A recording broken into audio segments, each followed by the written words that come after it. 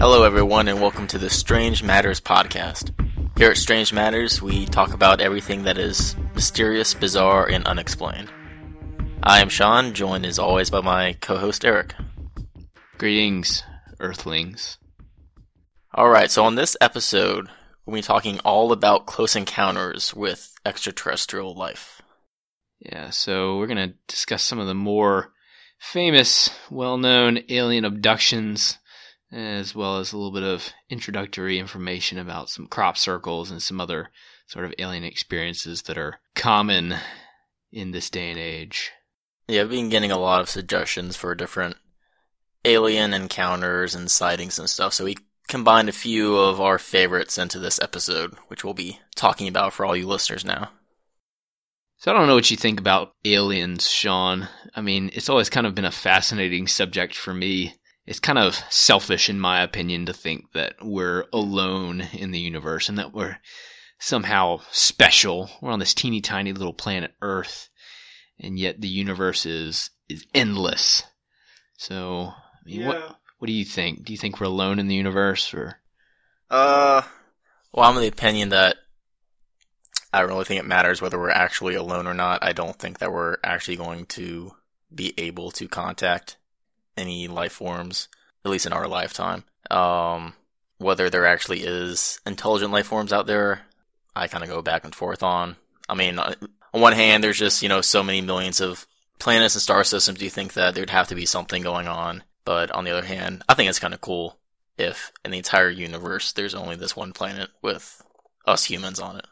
I would actually be a little disappointed if we were the only life form in the entire universe and we're confined to this one solar system at the moment. But in my opinion, I take a more scientific approach to an extent, I suppose, more literal approach. I mean, it depends on how you define alien, extraterrestrial. I mean, if we count a microbe or some sort of microscopic life form, then yeah, I don't see what the big deal is with that. I think there could be microbial life in other areas in the universe. I don't think that's too far-fetched, but some of the more modern explanations or interpretations for alien life, like the Greys and the Green Men and stuff like that, and then like even what we see in cartoons like Monsters, Inc. I mean, if that's how we define aliens, then no, I think it's probably not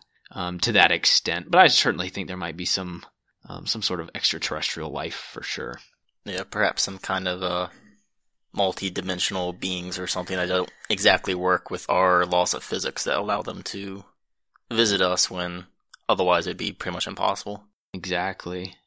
And, to think, what really draws the line between extraterrestrial life and what some people might consider to be angels and or God or some religious persona that might just be contained within these outer dimensions that we can't even perceive as human beings, right, that are confined to three-dimensional space and one-dimensional time. So I think our first topic that we were going to kind of delve into was actually suggested by one of my co-residents at the hospital we work at. Her name is Kellen, and she has suggested that we provide a little bit of discussion regarding crop circles. So what are crop circles? Well, essentially, my research has led me to understand them as artistic, beautiful, and sometimes difficult to explain patterns or pictures carved out of a field of crops.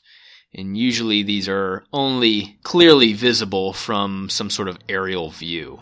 They're not always even simply circles. However, the crops are usually bent over at the stalk in like a swirl pattern is what it's called. So regardless of the exact pattern, these formations are, in most cases, extremely intricate.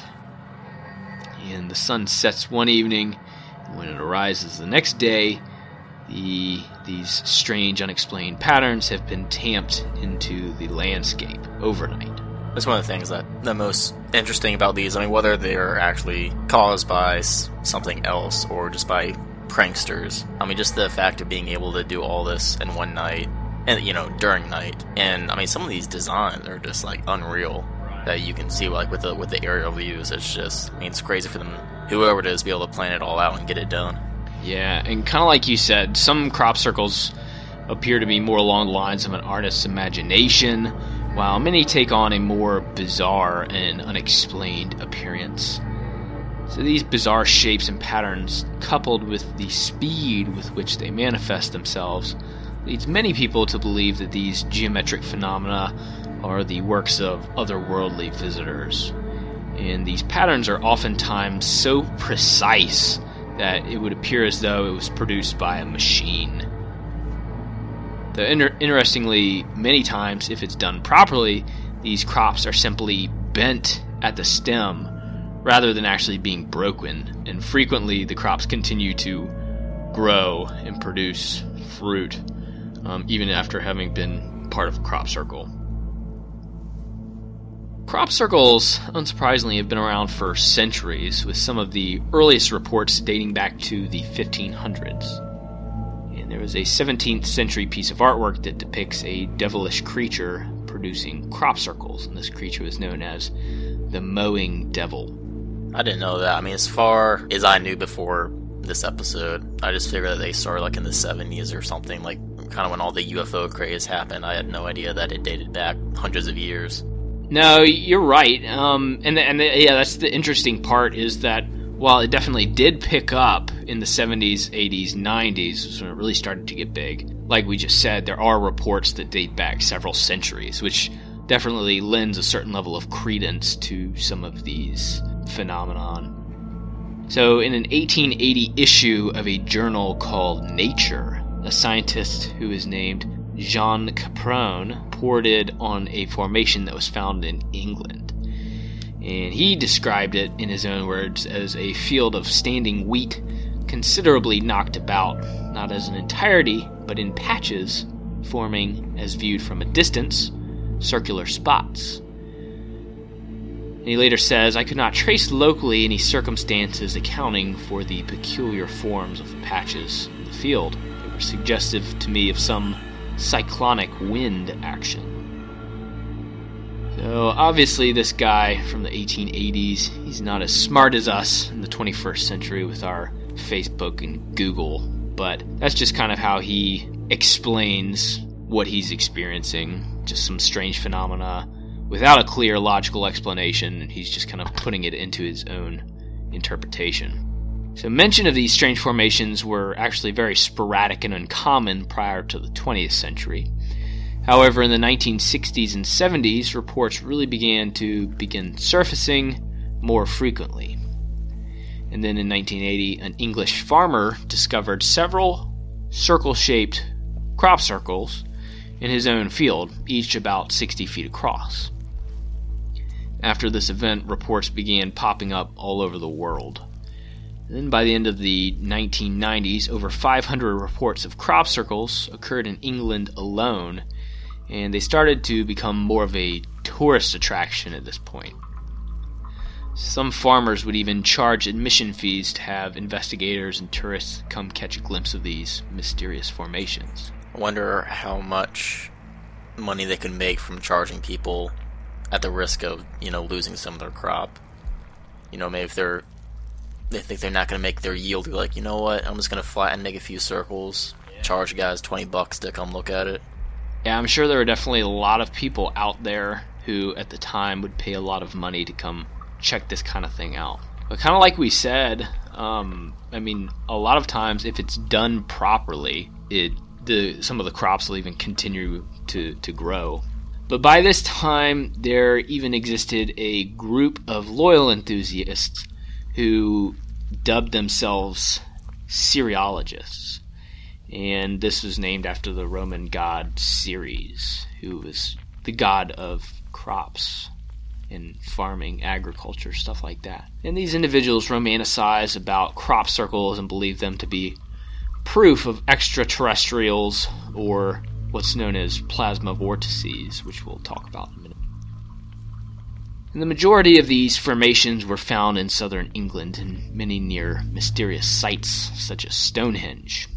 However, they have been sighted all over the world. But my kind of question is, what is really capable of producing such beautiful and unexplained patterns so carefully and elaborately manipulated in as little as a single night? So overall, there are 3 prevailing theories that we will discuss, and the most common and interesting theory being that they are the product of aliens or UFOs.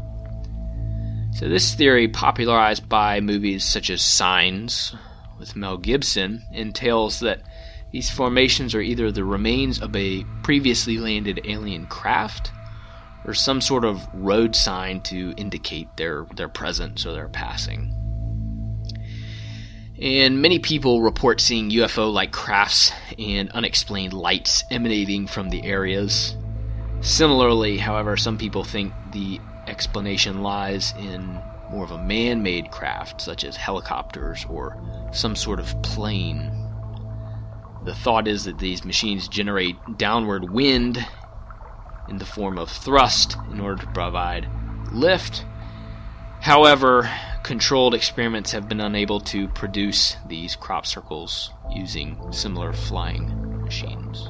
Yeah, I mean, I don't buy that it's man-made in the terms of like helicopters or planes. I mean, I think everyone's seen helicopters take off from fields and stuff, and the wind just kind of thrashes all about. I don't think it's capable of creating these intricate patterns without actually damaging the plant life itself. Yeah, I think you're right. It might explain some things by the loosest definition of the phrase crop circle, but I don't think a lot of the ones that we typically see and consider to be true crop circles, I think they're just far too intricate to be created by accident. Yeah, in terms of UFOs, obviously we wouldn't have an understanding really of their crafts or what kind of propulsion they use. But, I don't know, I don't really get the crafts themselves, like the landing theory. I just don't see, like, if a craft lands and it creates this. Yeah. Same thing with the helicopter. Whatever their lift or propulsion system is, I would think it's similar to, like, either a jet or a rocket or a helicopter, and it wouldn't make these weird vortexes of circles all over the place. Right. I could see it destroying an entire circle of crops and like disintegrating it, maybe, right, if it's some sort of alien technology that we don't fully understand, but very carefully bending them over into a perfect circular pattern doesn't really make sense to me either, so I kind of agree with what you're saying. And then with the people say like it's kind of like the road signs of UFOs and aliens. They made it to Earth. Do they really need, like, oh man, where's that crop sign to tell me which way to go or something? Yeah. I never really understood that theory. People were like, no, it's a way to tell, unless it's kind of like a stamp or something, like graffiti. Right. If you're an alien, be like, this is my mark, I'm gonna put in this crop so that way other aliens who come to the planet know, this is my turf or something like that. Right, and it'll be gone in a few months to a year. Yeah. Though. So it doesn't really make sense to just do that in some crops.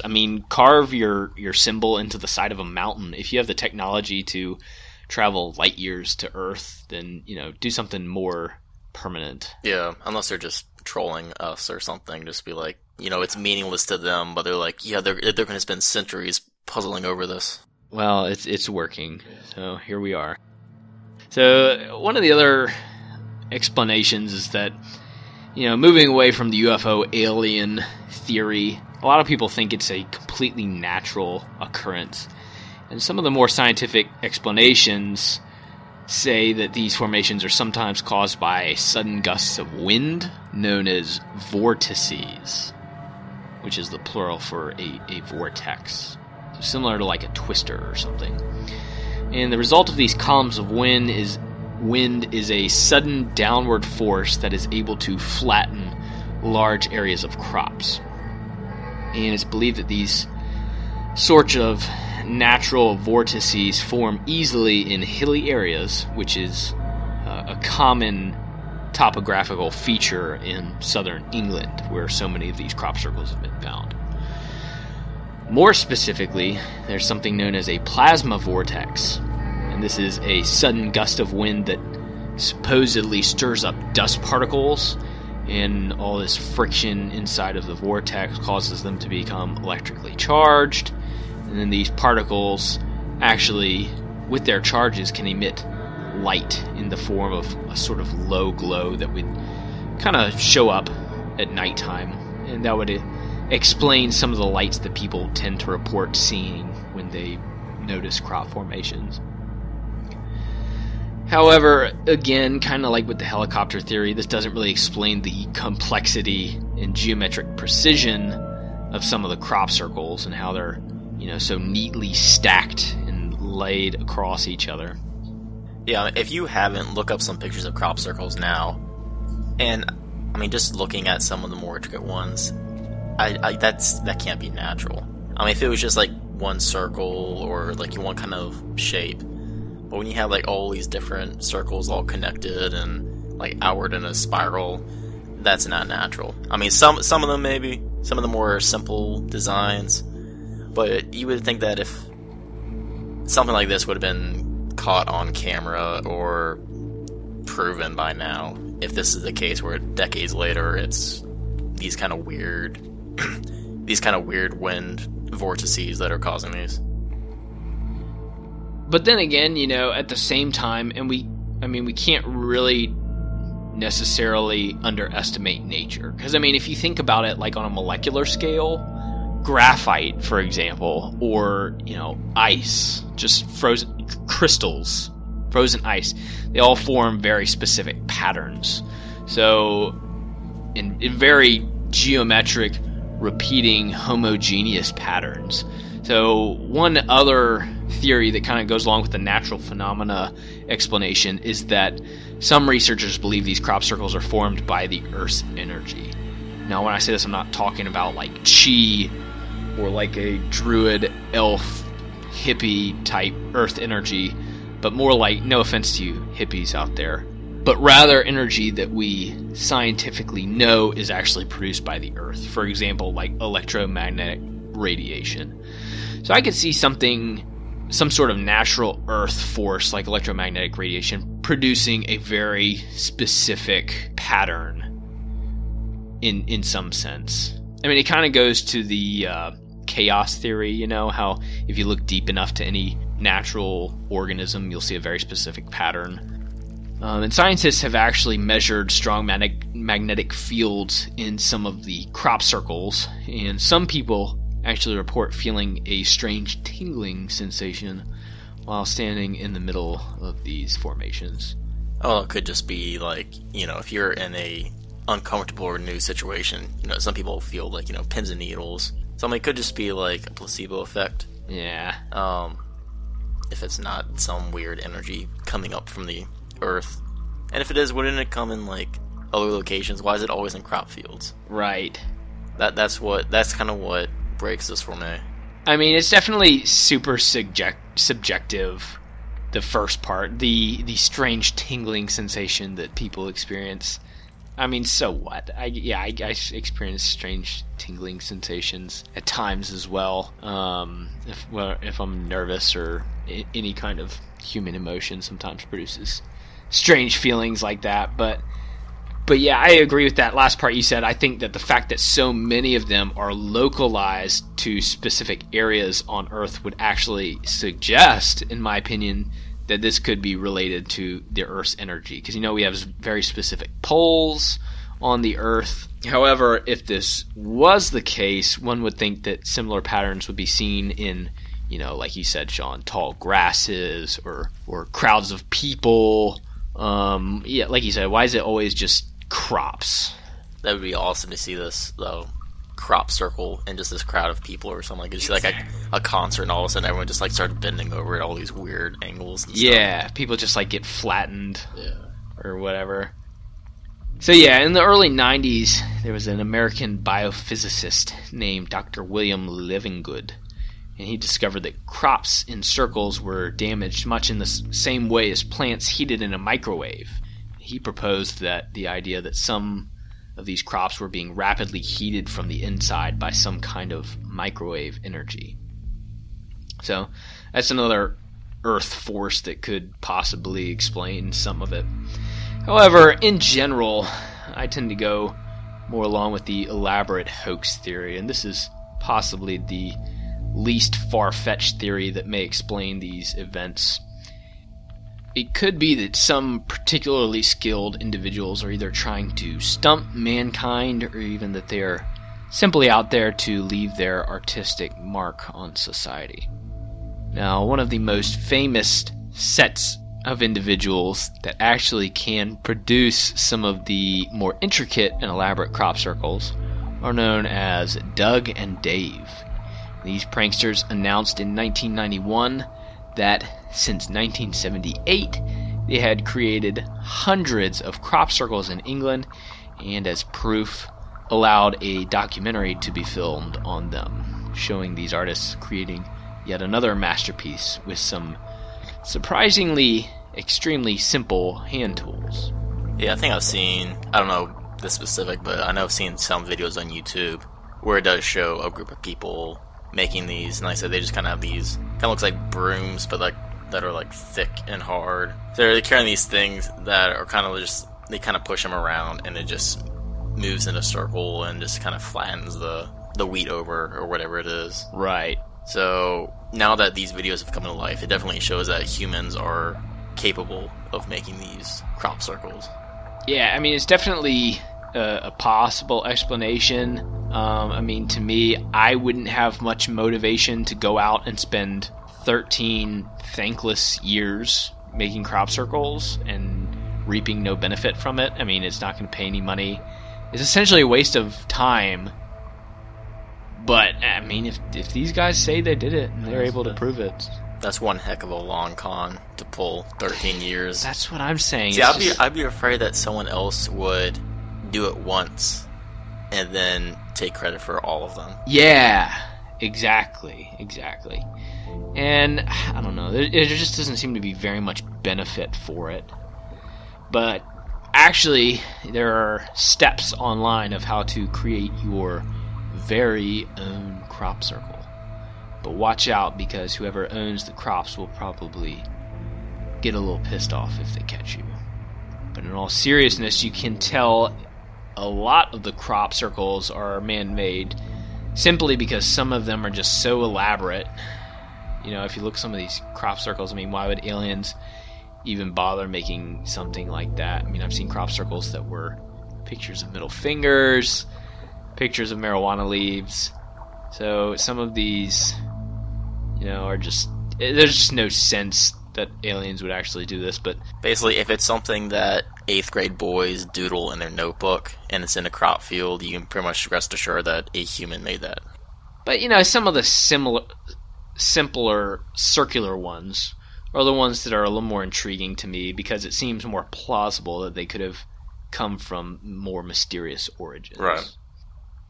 So in terms of explanations, I personally think it's a certain combination of the different theories.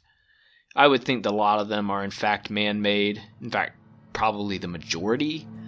However, some of them, especially the earlier ones dating back several centuries, you know, probably, in my opinion, a little more difficult to explain. Probably something more abnormal. And there was actually a man named Colin Andrews who was a Syriologist, and he wrote in one of his books that he suspected about 80% of crop circles are man-made, but that 20% are created by some higher force. I think that's a little generous of an estimate to say 20%. I was gonna say the same thing. Yeah, I mean, the majority of ones I've seen, I think, are pretty clearly man-made. But with a few exceptions, a few of them I can see either something natural or, you know, the lifting off of a ship or something. But, you know, I honestly kind of hope he's right, because that would be pretty cool to think that some of these crop circles are actually from legitimate extraterrestrial visitors or something like that. Maybe this is like their graffiti. Yeah, they're just screwing around with us. So in August of 2001, 2 witnesses in Holland reported seeing columns of light descending on a field of string beans. And the next day, they were shocked to find a crop circle exactly where the light had contacted the Earth. Other individuals report experiencing strange physical and emotional sensations when near these crop circles, but again, this is an extremely subjective account. And some women, this is where things get interesting. Some women have experienced changes in their menstrual period, while one group of postmenopausal women, immediately after visiting a site near Stonehenge, immediately all of them began menstruating. So that's pretty disturbing, in my opinion. It's not the best souvenir you want to take from a trip like this. Definitely not. Could definitely lead to some potential accidents. Think you're postmenopausal and suddenly your cycle starts up again. But I don't know. I don't really understand all that. There's certainly nothing more mysterious than the female reproductive cycle to me. No offense to anybody, but in all seriousness, that's a pretty interesting anomaly. So, I kind of would like to associate some of these crop circles with aliens, but I mean, there's a lot of other explanations out there that might lend credence to the alien theory, and I think one of the first stories we're going to talk about is a particular alien abduction that occurred back in the 1960s. That's known as the Hill abduction. Right, so this is going to be a discussion about the abduction of Barney and Betty Hill. And this was an idea that was sent in from Matt, who wrote to us on Facebook. And this Hill abduction is one of the first majorly widespread reported incidents of an alien abduction. And this alien abduction event is probably one of the more popular cases surrounding UFOs and has spawned a couple of books and movies based on the event. And it's pretty much the basis for almost any abduction story you kind of hear in the modern age. It's probably one of the more researched cases over the years, and it's being believed and debated by many people. It's probably the most popular UFO story, second only to Roswell, which we actually covered in one of our earlier episodes. So this alleged UFO encounter took place in 1961. What makes this mysterious tale so fascinating is the incredible amount of detail that is given by the couple about this abduction. So there are a lot of twists and turns to this abduction story, and we're going to go into as much detail as we can, see if we can get to the bottom of just what exactly happened to these two people that night. So as for the couple themselves, Barney and Betty Hill lived in Portsmouth, New Hampshire.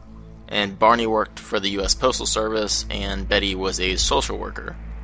Both of them were pretty active in the social rights scene at the time, as they were strong advocates to fight against the racial injustices of the country at the time.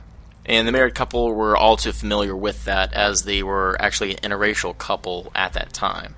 For those unfamiliar, during this time in America, there was a lot of unrest for the races at that time, and being an interracial couple was pretty uncommon, if not dangerous in some areas. So along with being well-respected leaders of their community, the Hills also worked with the NAACP, and Barney actually is part of the local board of Civil Rights Commission. So basically what I'm trying to say is that these two people were very well educated, they were hardworking, well-respected members of the community. Basically the last two people that you would think of that would create some kind of crazy story about alien abduction. Part of that is why that kind of gives some form of credibility to their testimonies later on. I'm trying to put myself in their shoes. As a reasonably well-educated individual, I can definitely see the attraction to getting a bunch of publicity from making up some crazy story like this, especially being the first person. Maybe it'd be a little bit more difficult to get my wife in on it. But, I don't know, it would be difficult for me to go to such lengths to have the potential to smear my own professional name. So I think, I agree with you, it definitely lends a certain amount of credence to their story. Because if they weren't telling the truth, they would have the potential to be laughed out of their professional organizations. Exactly. I mean, we mentioned that in a couple of episodes about aliens, where it's just, if someone come up to you and told you that they were abducted by an alien, the first thing you would think of is like, oh, this is a crazy person. and you immediately tune them out.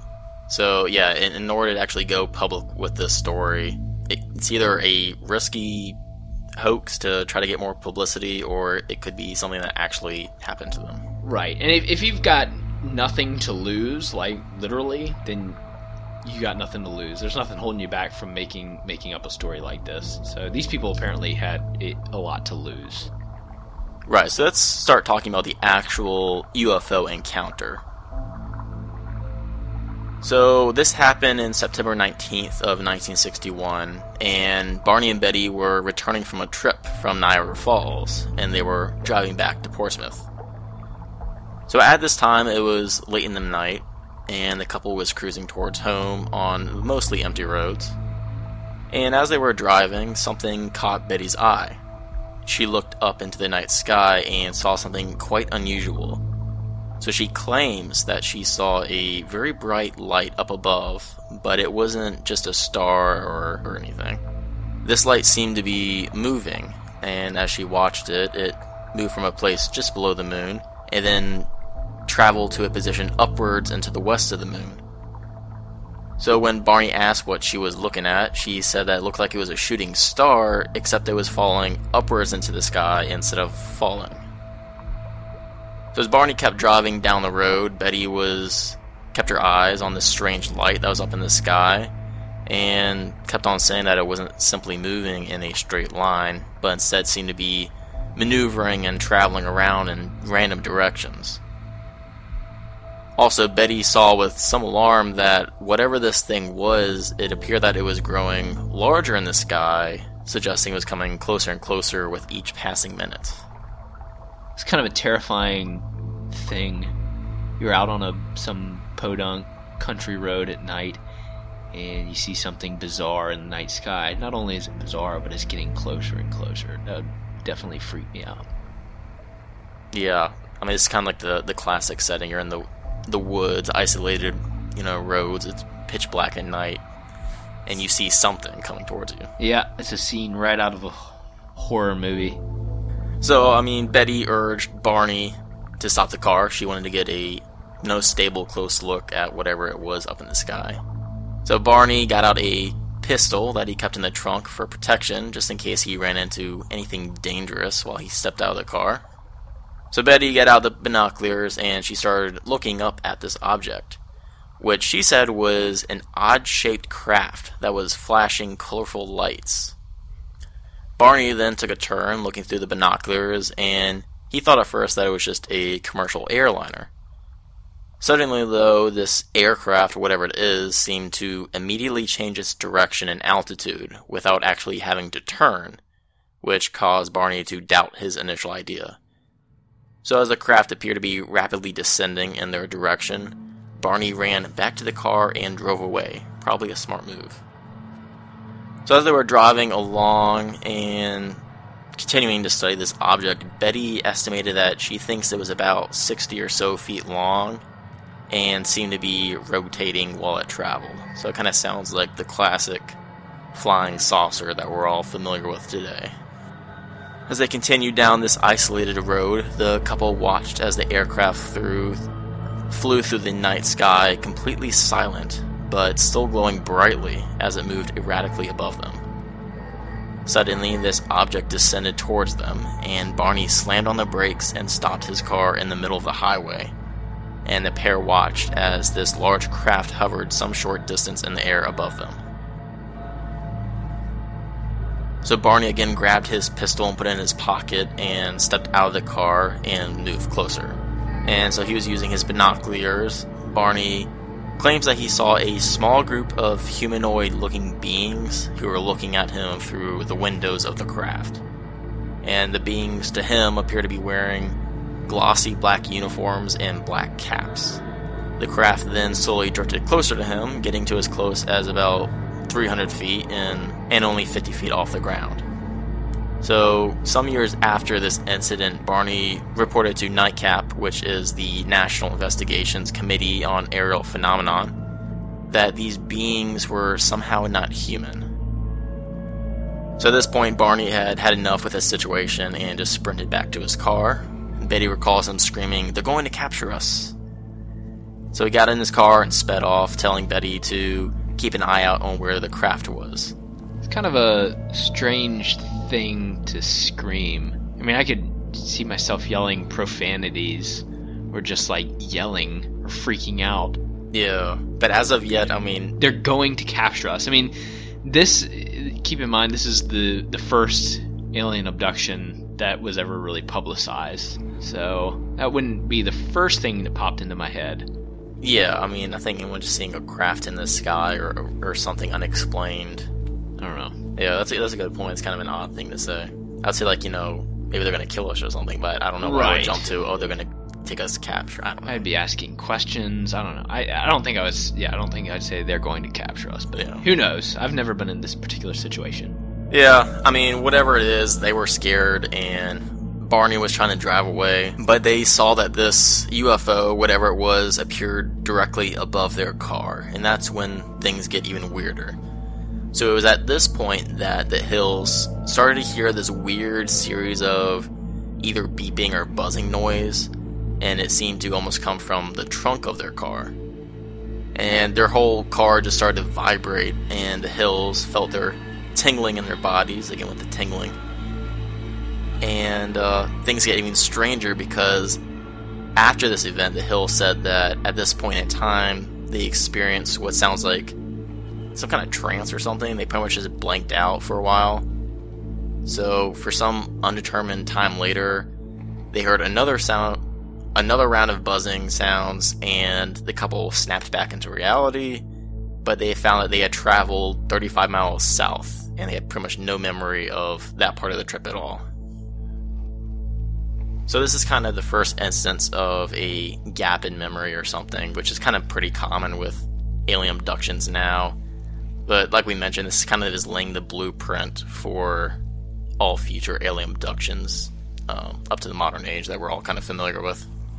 Right. I mean, hearing this sort of claim, you know, from recent years would definitely seem unoriginal and kind of like, oh, you know, you've heard one alien abduction, you've heard them all. But this was the first one, so everything here is, you know, completely original. Yeah. To an extent. So after arriving home, the Hills began to feel odd sensations that they could not explain. So Betty insisted that their luggage be kept near the back door rather than in the main part of the house. Both of their watches had broken at some point during the night, and Barney's shoes had all been scuffed up, and he didn't know why. And in typical guy fashion, the first thing Barney would examine was his own genitals to make sure everything was in order. Luckily, everything was exactly where it should be.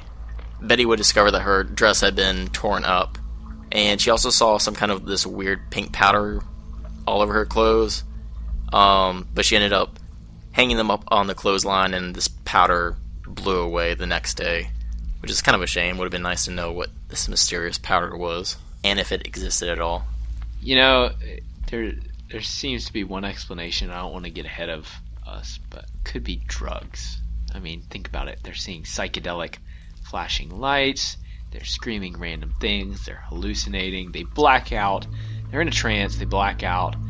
And then there's a strange, mysterious powder all over their clothes. It's like, what have you guys been doing? That's true. It could have been, they just came back from a vacation, so maybe they tried something new up there. And trying to keep the party going. Yeah, it hit them on the way back home. They were seeing a whole bunch of stuff. LSD was around in 1961. Definitely sounds like your typical LSD trip. Yeah, it's a good theory. We can discuss it more once we get to the end of this. So the two would also find some shiny concentric circles that were on the trunk of their car. And Betty and Barney experimented with a compass, and they noted that when they put it on the spot, the needle would just whirl around rapidly, and then when they pulled it away a few inches, it would go back to normal. So I mean, it sounds really interesting, but again, it's kind of a red flag for me. I don't know what would give them the idea to get out a compass and then put it on that spot. You know, once again, it's kind of the thing now where it's like points where UFOs set down, the compasses spin and everything. And once again, this is kind of like the first that gave it, but it's, I don't know, did he just happen to have a compass in his pocket and was experimenting? I just don't know why, what would give them the idea to do this besides that it sounds interesting. So later on, both Barney and Betty would draw pictures of what they saw while their memory was fresh, and you can find some of these pictures online if you want. And they just try to put together the order of events that had happened to them that night to see if they could actually make sense of it all. As days went by, Barney was preferring to forget about the whole thing, just let it go. But Betty was on the case, and she was researching as much about UFOs as possible to see if she could get to the bottom of it. So 10 days after the alleged UFO encounter, Betty began having a series of vivid dreams, and these went on for 5 nights before they finally stopped. And in these dream sequences, kind of went back to the night of their bizarre encounter. And what happens while they were driving home, their car was stopped at a roadblock with mysterious men surrounding the car. And then these men would then force them to walk through the woods and onto a ramp that led to their disc-shaped metallic craft. She describes the men who were forcing them along as being pretty short, around 5 foot in height, and they were wearing blue uniforms that looked military in nature. They looked pretty normal. They had dark hair and eyes, but the strange thing about them was the bluish lips and that they had a grayish skin color. So once inside the craft, Betty and Barney were separated and examined. And there was one being who Betty dubbed the leader, who told them what to do, and another she called the examiner, who would actually come over and look at her body. And though they spoke in English words, it was in kind of a bizarre dialect or just manner of speaking that she actually had a hard time understanding what they were actually saying. So further in her dreams, Betty says the examiner would perform a series of tests on her. Mostly seemed to have just been collecting samples. They got hair and scraped off some skin. But at one point he stuck a large needle into her navel, which caused Betty to scream. But at this point the leader walked over and waved his hands in the air, and suddenly the pain went away. So after this examination, the beings took them back outside the craft and told them that they could go. In their car, the leader suggested waiting until they flew away before leaving, which the couple did. And then after this mysterious craft took off, the couple got into their car and drove the rest of the way home. So this definitely seems like a classic case of PTSD. So you experience a traumatic event, and afterwards you become pretty obsessed with it and bothered by it, and you experience, strange memories of it occurring in your dreams. This definitely, in my opinion, supports their claim. Yeah, I mean, as you were saying, it's kind of like a blocked out memory that is only coming to her just in pieces in her dreams. So, I mean, my question just from the dreams is that if this did happen, I was thinking in some way could be some kind of secret government or military exercise. I mean, actually, both of them kind of say that these people are wearing, or beings, whatever they were wearing uniforms, perhaps disguises to make them look like aliens or just something unrecognizable. 60s and 70s, I think the U.S. government was into some shady stuff going on, so I could see them kind of performing these weird experiments on people. I could definitely see that too, however, that wouldn't explain us having, in the 60s, the technology of a silent flying saucer. So I think that part of the story is the only part that can't really be explained. Yeah, I guess it could be a mix of maybe it was a military exercise, but then they drugged them or something, so then they started seeing all these weird things. True. Because I think if the flying saucer portion was real, and that was caused by the government or the military, that kind of information would probably be declassified by 50 years later. So several years later, the pair actually went under hypnosis to try to deal with their anxiety and see if they could uncover any more details. So when Barney was put under hypnosis, he also describes a similar abduction event where he and his wife are again taken on board of a craft. Like Betty in her dreams, the beings conducted exams and experiments on Barney, including the dreaded but necessary alien anal probing. Barney stated that when the beings tried to communicate with him, that it was through some type of thought transference or telepathy, as they did not seem to have a moving mouth or actually be making audible sounds. Betty also went under hypnosis, and in her new accounts she filled in some of the gaps and the sequences missing from her dreams. but would also go on to contradict some of her earlier memories of the event that came from her dreams. In Betty's statement, she remembered seeing a type of holographic star map on the craft, which she would draw upon gaining full consciousness. And this map would be studied years later and found that the star alignment from the picture does actually match pretty well with a projected viewpoint from the double star system of Zeta Reticuli. However, this star map was and remains a highly debated subject on its authenticity, obviously, as some astronomers and scientists believe there was simply a random picture of stars that she drew that would stand a good chance of matching a known system, while others point to the statistical improbability of being able to draw a complicated map like this that so closely aligns with a real-life viewpoint. So it depends on how many stars obviously were drawn in this map that she allegedly put together. I mean, if it was 2 stars, then yeah, it would probably be pretty easy to find that pattern somewhere in the universe. However, if it was, a dozen stars, then that would make it a little bit more statistically improbable, like some of the individuals were claiming. Right, yeah, you can actually look this picture up. I mean, it is around probably a dozen stars, and she has some major stars that she claims were like trade routes, and then some like minor, so it isn't like she put 5 dots on a post-it note and said, there it is. It is, I mean, if you look at it, I mean, you can say that's just random, but it does look somewhat planned out. After the hypnotic sessions, the doctor in charge believed that it was Betty's vivid dreams that somehow inspired Barney to subconsciously believe that these events also happened to him. Barney disagreed, saying that he now fully remembered portions of the night that only happened to him without any influence coming from Betty.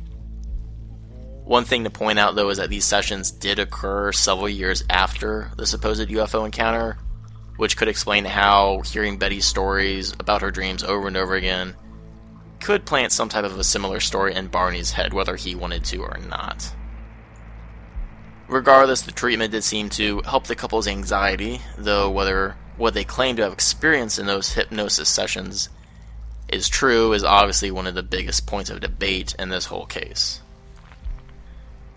So as for explanations of what exactly happened that night, there is one claim that suggests that the UFO abduction as it was simply just a hallucination, possibly brought on by the stress of being an interracial couple in the early 1960s.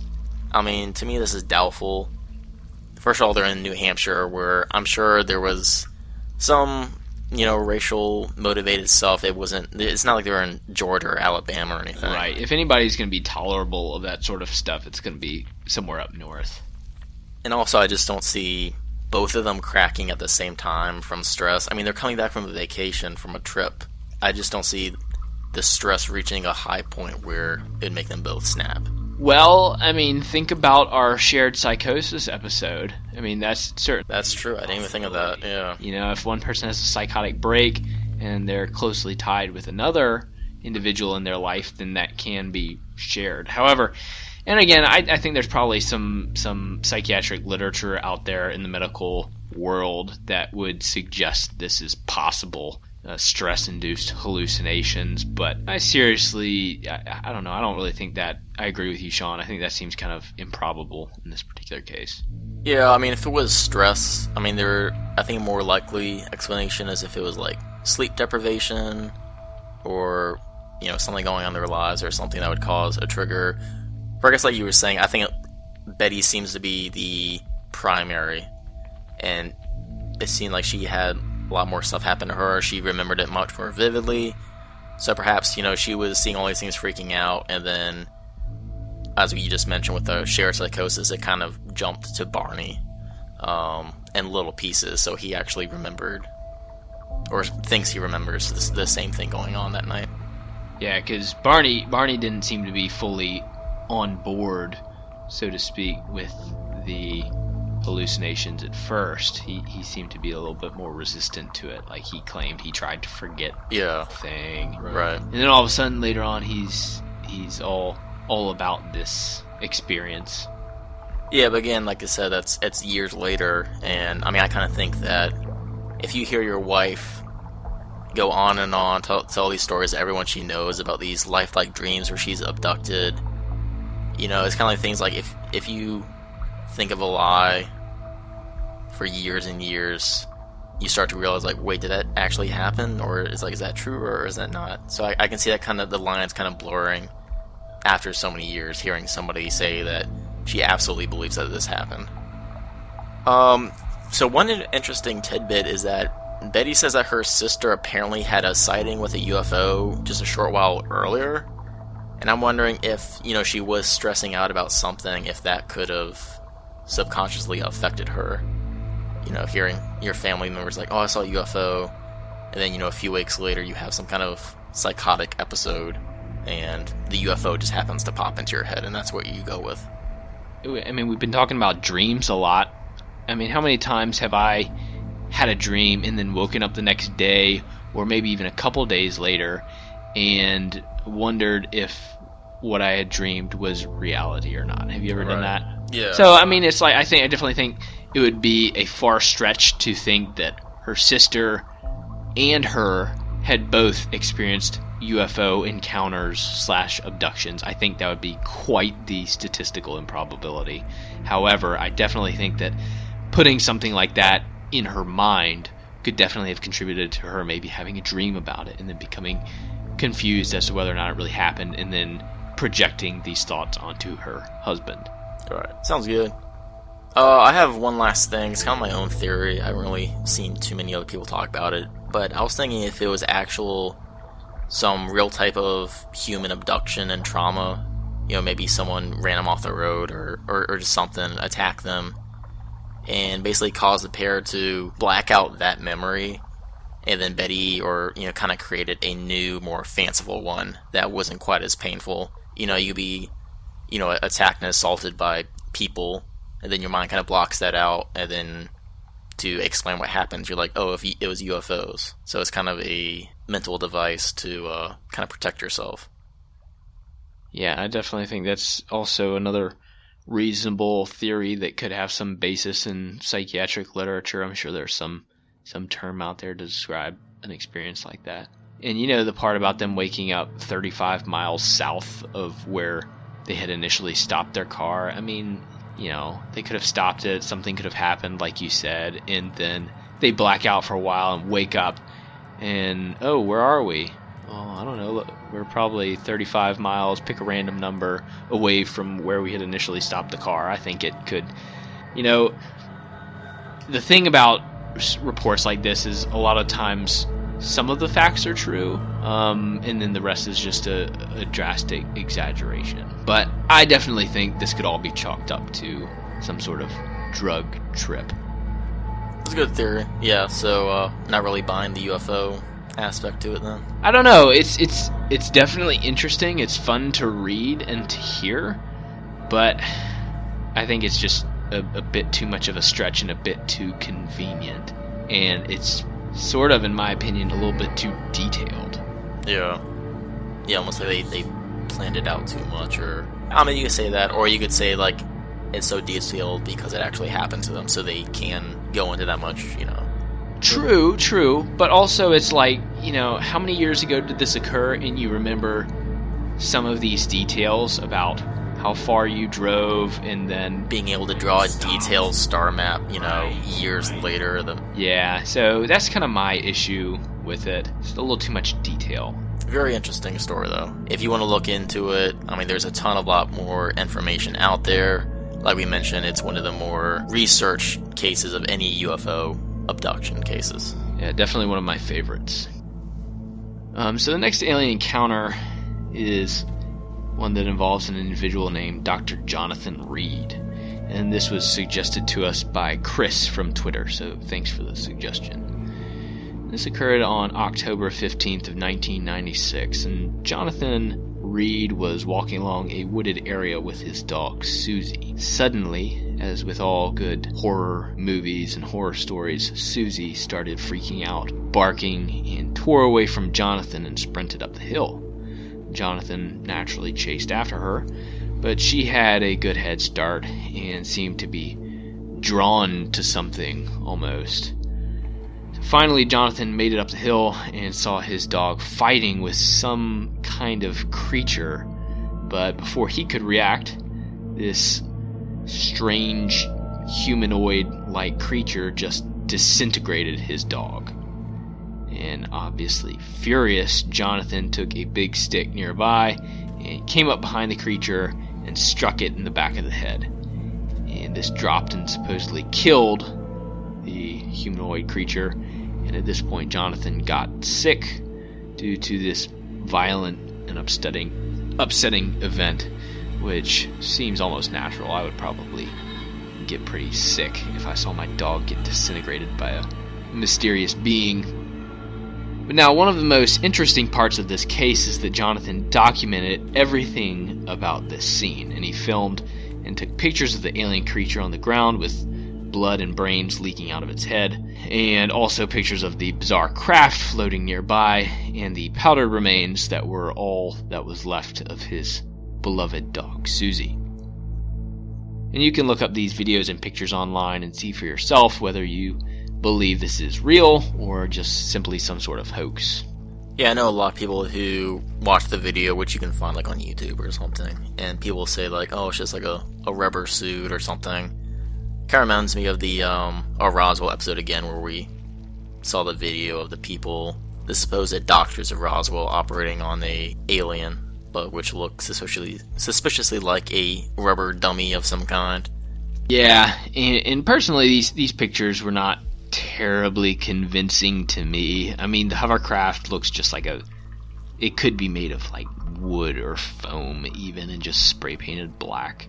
And there doesn't seem to be a lot of sense to the shape of this hovercraft. And the picture of the brains coming out of the back of the alien's head just looks like, I don't know, it looks like a kid's science experiment, like one of those plaster volcanoes that you make or something like that. Not that it's a particularly violent picture, but it just doesn't look very real. So Jonathan wrapped up the body of this alien in a thermal blanket and took it home, again using a video camera to record as he moved the body around using some gloves. And again, you can see this video online. I think the most disturbing part is how heavily Jonathan is breathing the whole time. It's kind of a little disturbing. But basically he just goes around, he has gloves on his hands and moves around the alien's head and kind of pokes at it and stuff. Very blurry. And then a couple more of Jonathan's claims were that government men came to his house to collect the body and the remains of the alien and whisk it away.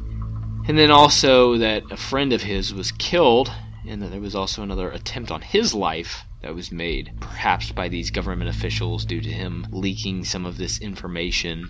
And then finally that these government individuals pretty much wiped Reed's identity clear, including his name and his social security number. Basically like the typical Men in Black showing up after a supposed alien encounter, trying to collect the evidence and make sure he's playing along, or else they will basically destroy his life. So, one interesting tidbit is that it has been discovered that this Dr. Jonathan Reed is supposed to actually be a native of Seattle, Washington, who goes by the actual name John Bradley Reuter. And he has lived in Seattle, Washington during this entire time that he claimed that he was on the run from these government agents. And he isn't a doctor, he doesn't hold a PhD or anything, and he doesn't actually have any college degrees. So you could say that he's just some bum who created a good story. On the other hand, you could also say that the government conspiracy to discredit him actually did a good job, turning him into someone who looked like a lowlife. Yeah, I mean, it's definitely could go either way. I mean, in my opinion, my knee-jerk reaction is to think, oh yeah, it's just some dummy that's trying to make something out of himself. He's a nobody, and he wants to live this fanciful life where he's a doctor, and he's, experienced this unbelievable story. But at the same time, as far-fetched as it sounds, it's also possible, it's easy for the government to take something like that and just kind of smear somebody's name. So supporters of Dr. Reed, and there are a fair amount of them, they actually believe his tale and tried to fight against those who spread wrong information about him and his case to convince others he is simply a whack job. And obviously with all these cases, it's very highly debatable. A lot of people strongly believe, other people do not buy it at all. Kind of go back and forth. I don't really buy too much into the pictures and the videos. I think that can be obviously staged. Yeah, I think it's pretty impressive little piece of artwork you got there, but I don't know, I don't want to make any empty claims about my opinions, but I tend to lean towards the hoax end of this story. What disturbs me the most about that, though, is what happened to his dog if the alien didn't kill it. That's a good question. Did he sacrifice his doggy in the name of this hoax? Or did an animal get it, or did the Susie not actually ever exist in the first place, and that's just a little story he uses to pull on some heartstrings? That's kind of what I was thinking. I mean, it'd be pretty difficult to actually murder your own dog, or, I don't know, I think it's probably completely fabricated.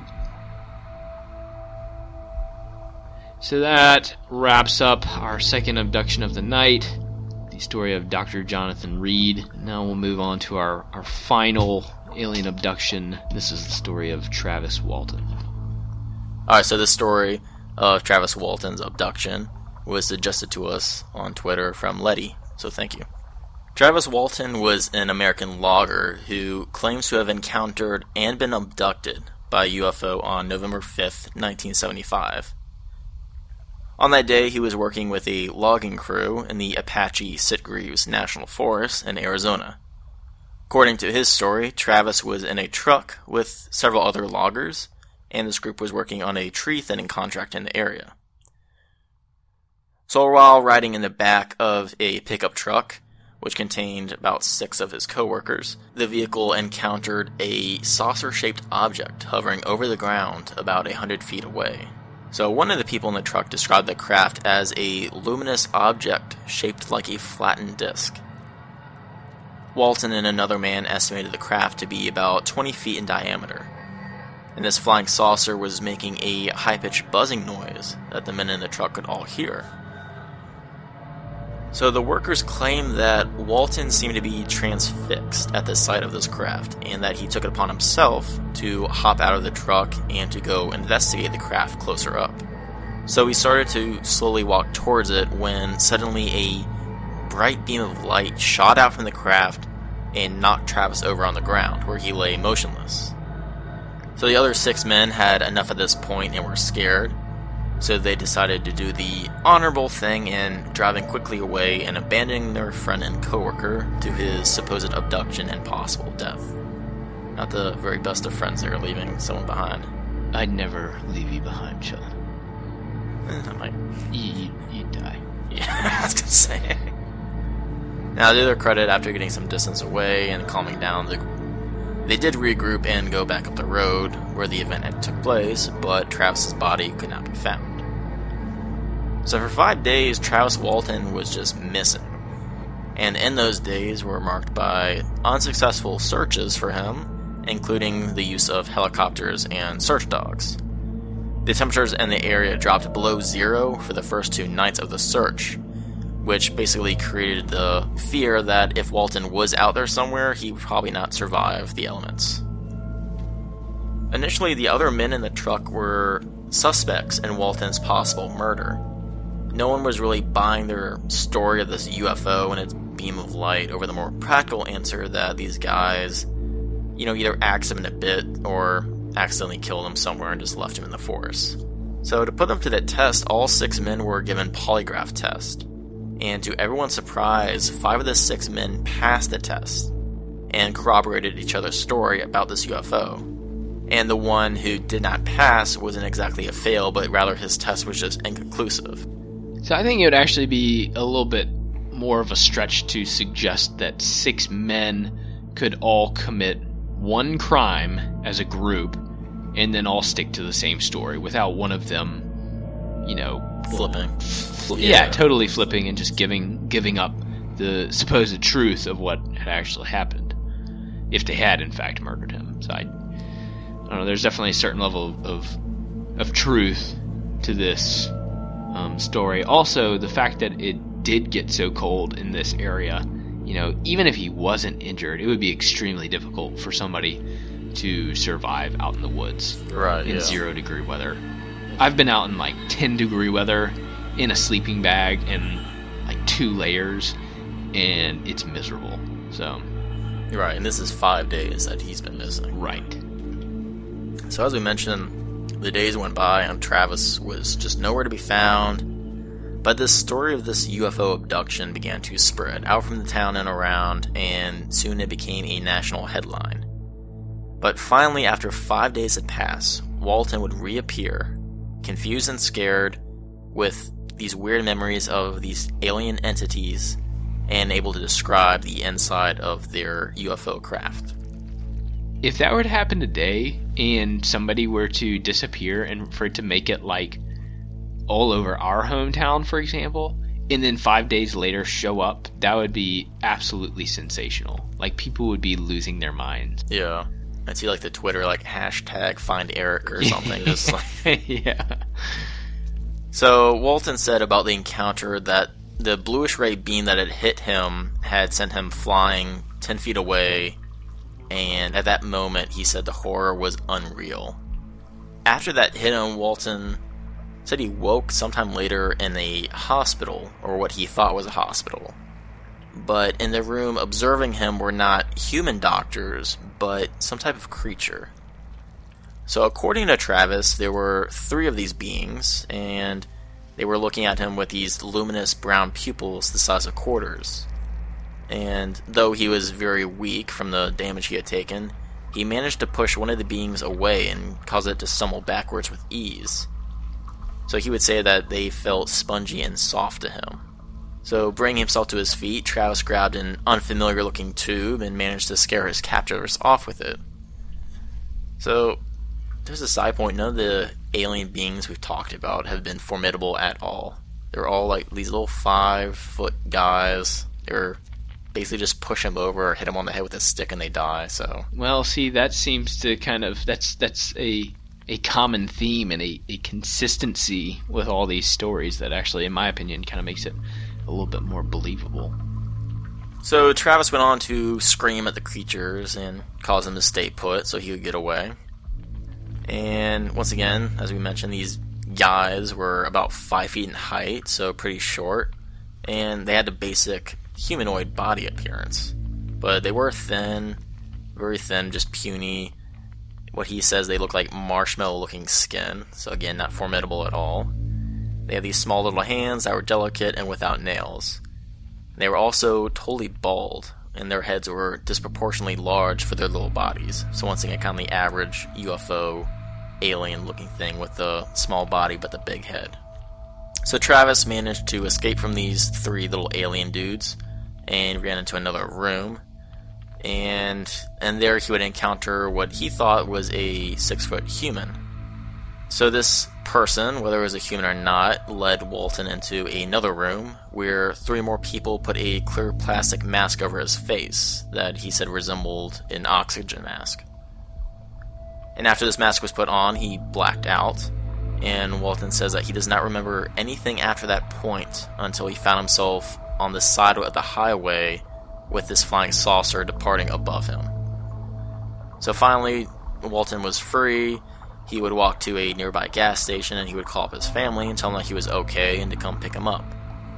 And Walton claimed to believe that it was actually the same day that he had gone missing.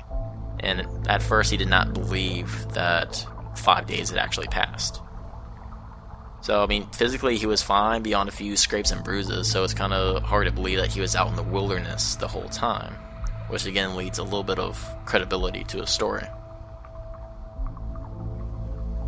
But due to all the pressure to solve this case, the police wanted to put this hoax to rest, and they kind of forced Travis into taking a lie detector test. So he was still in a state of mental confusion. He was still unsure exactly what had happened, or at least he claimed to. He said he was only recalling bits and pieces of information at first, but over in time his memory slowly returned. So Travis ended up failing his first lie detector test, which had signs that he was showing deception. But later on he would go on to pass 12 other tests spread out over the years, one even 18 years after the event took place. So my question is, was Walton's first failed test the giveaway, and that he knew he was telling a lie, but would just get better at beating the test later on? Or was it that he was just so confused and mentally imbalanced that his first test should not be counted, and that was all the other ones that were legit? I would kind of lead towards the latter explanation. If you think about it, lie detector tests, they measure the amount of, your body's response to adrenaline and, your pupil dilation and constriction and stuff like that. All this stuff is your body's physiological response to adrenaline being released into the bloodstream. And if you think, they're making him take this test immediately after being found, after having this supposed encounter, I kind of think that, the first one was just completely botched because he was so altered. You can beat lie detector tests though, but it's odd that he was able to do it so many times, unless he knew the secret and could, ace them all. Right, and so that's what I was kind of thinking. Was the first one, was he just acting scared? Well, as an excuse in case he failed it, or? Well, see, if I failed one and then went to take another one, I would have so much anxiety that I was going to fail it again. That's that right. I would probably fail it. Right.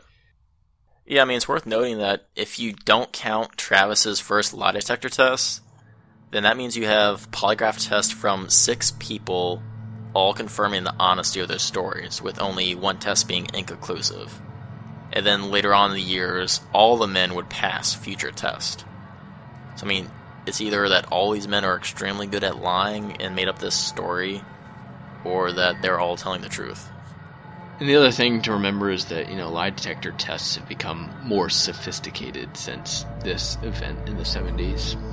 Now, whether that means they were less accurate at the time, or that they were more prone for a false negative, who knows? So as for some people who doubt his claim, in the days following Walton's UFO claim, the National Enquirer actually awarded the men a $5,000 prize for what they said was the best UFO case of the year. So, this fact is pointed out by a lot of the skeptics, saying that this whole story was just a cash grab, that the logging crew all constructed. But, I just don't see how all these men could inspire to make up this whole thing and stick to the story years later.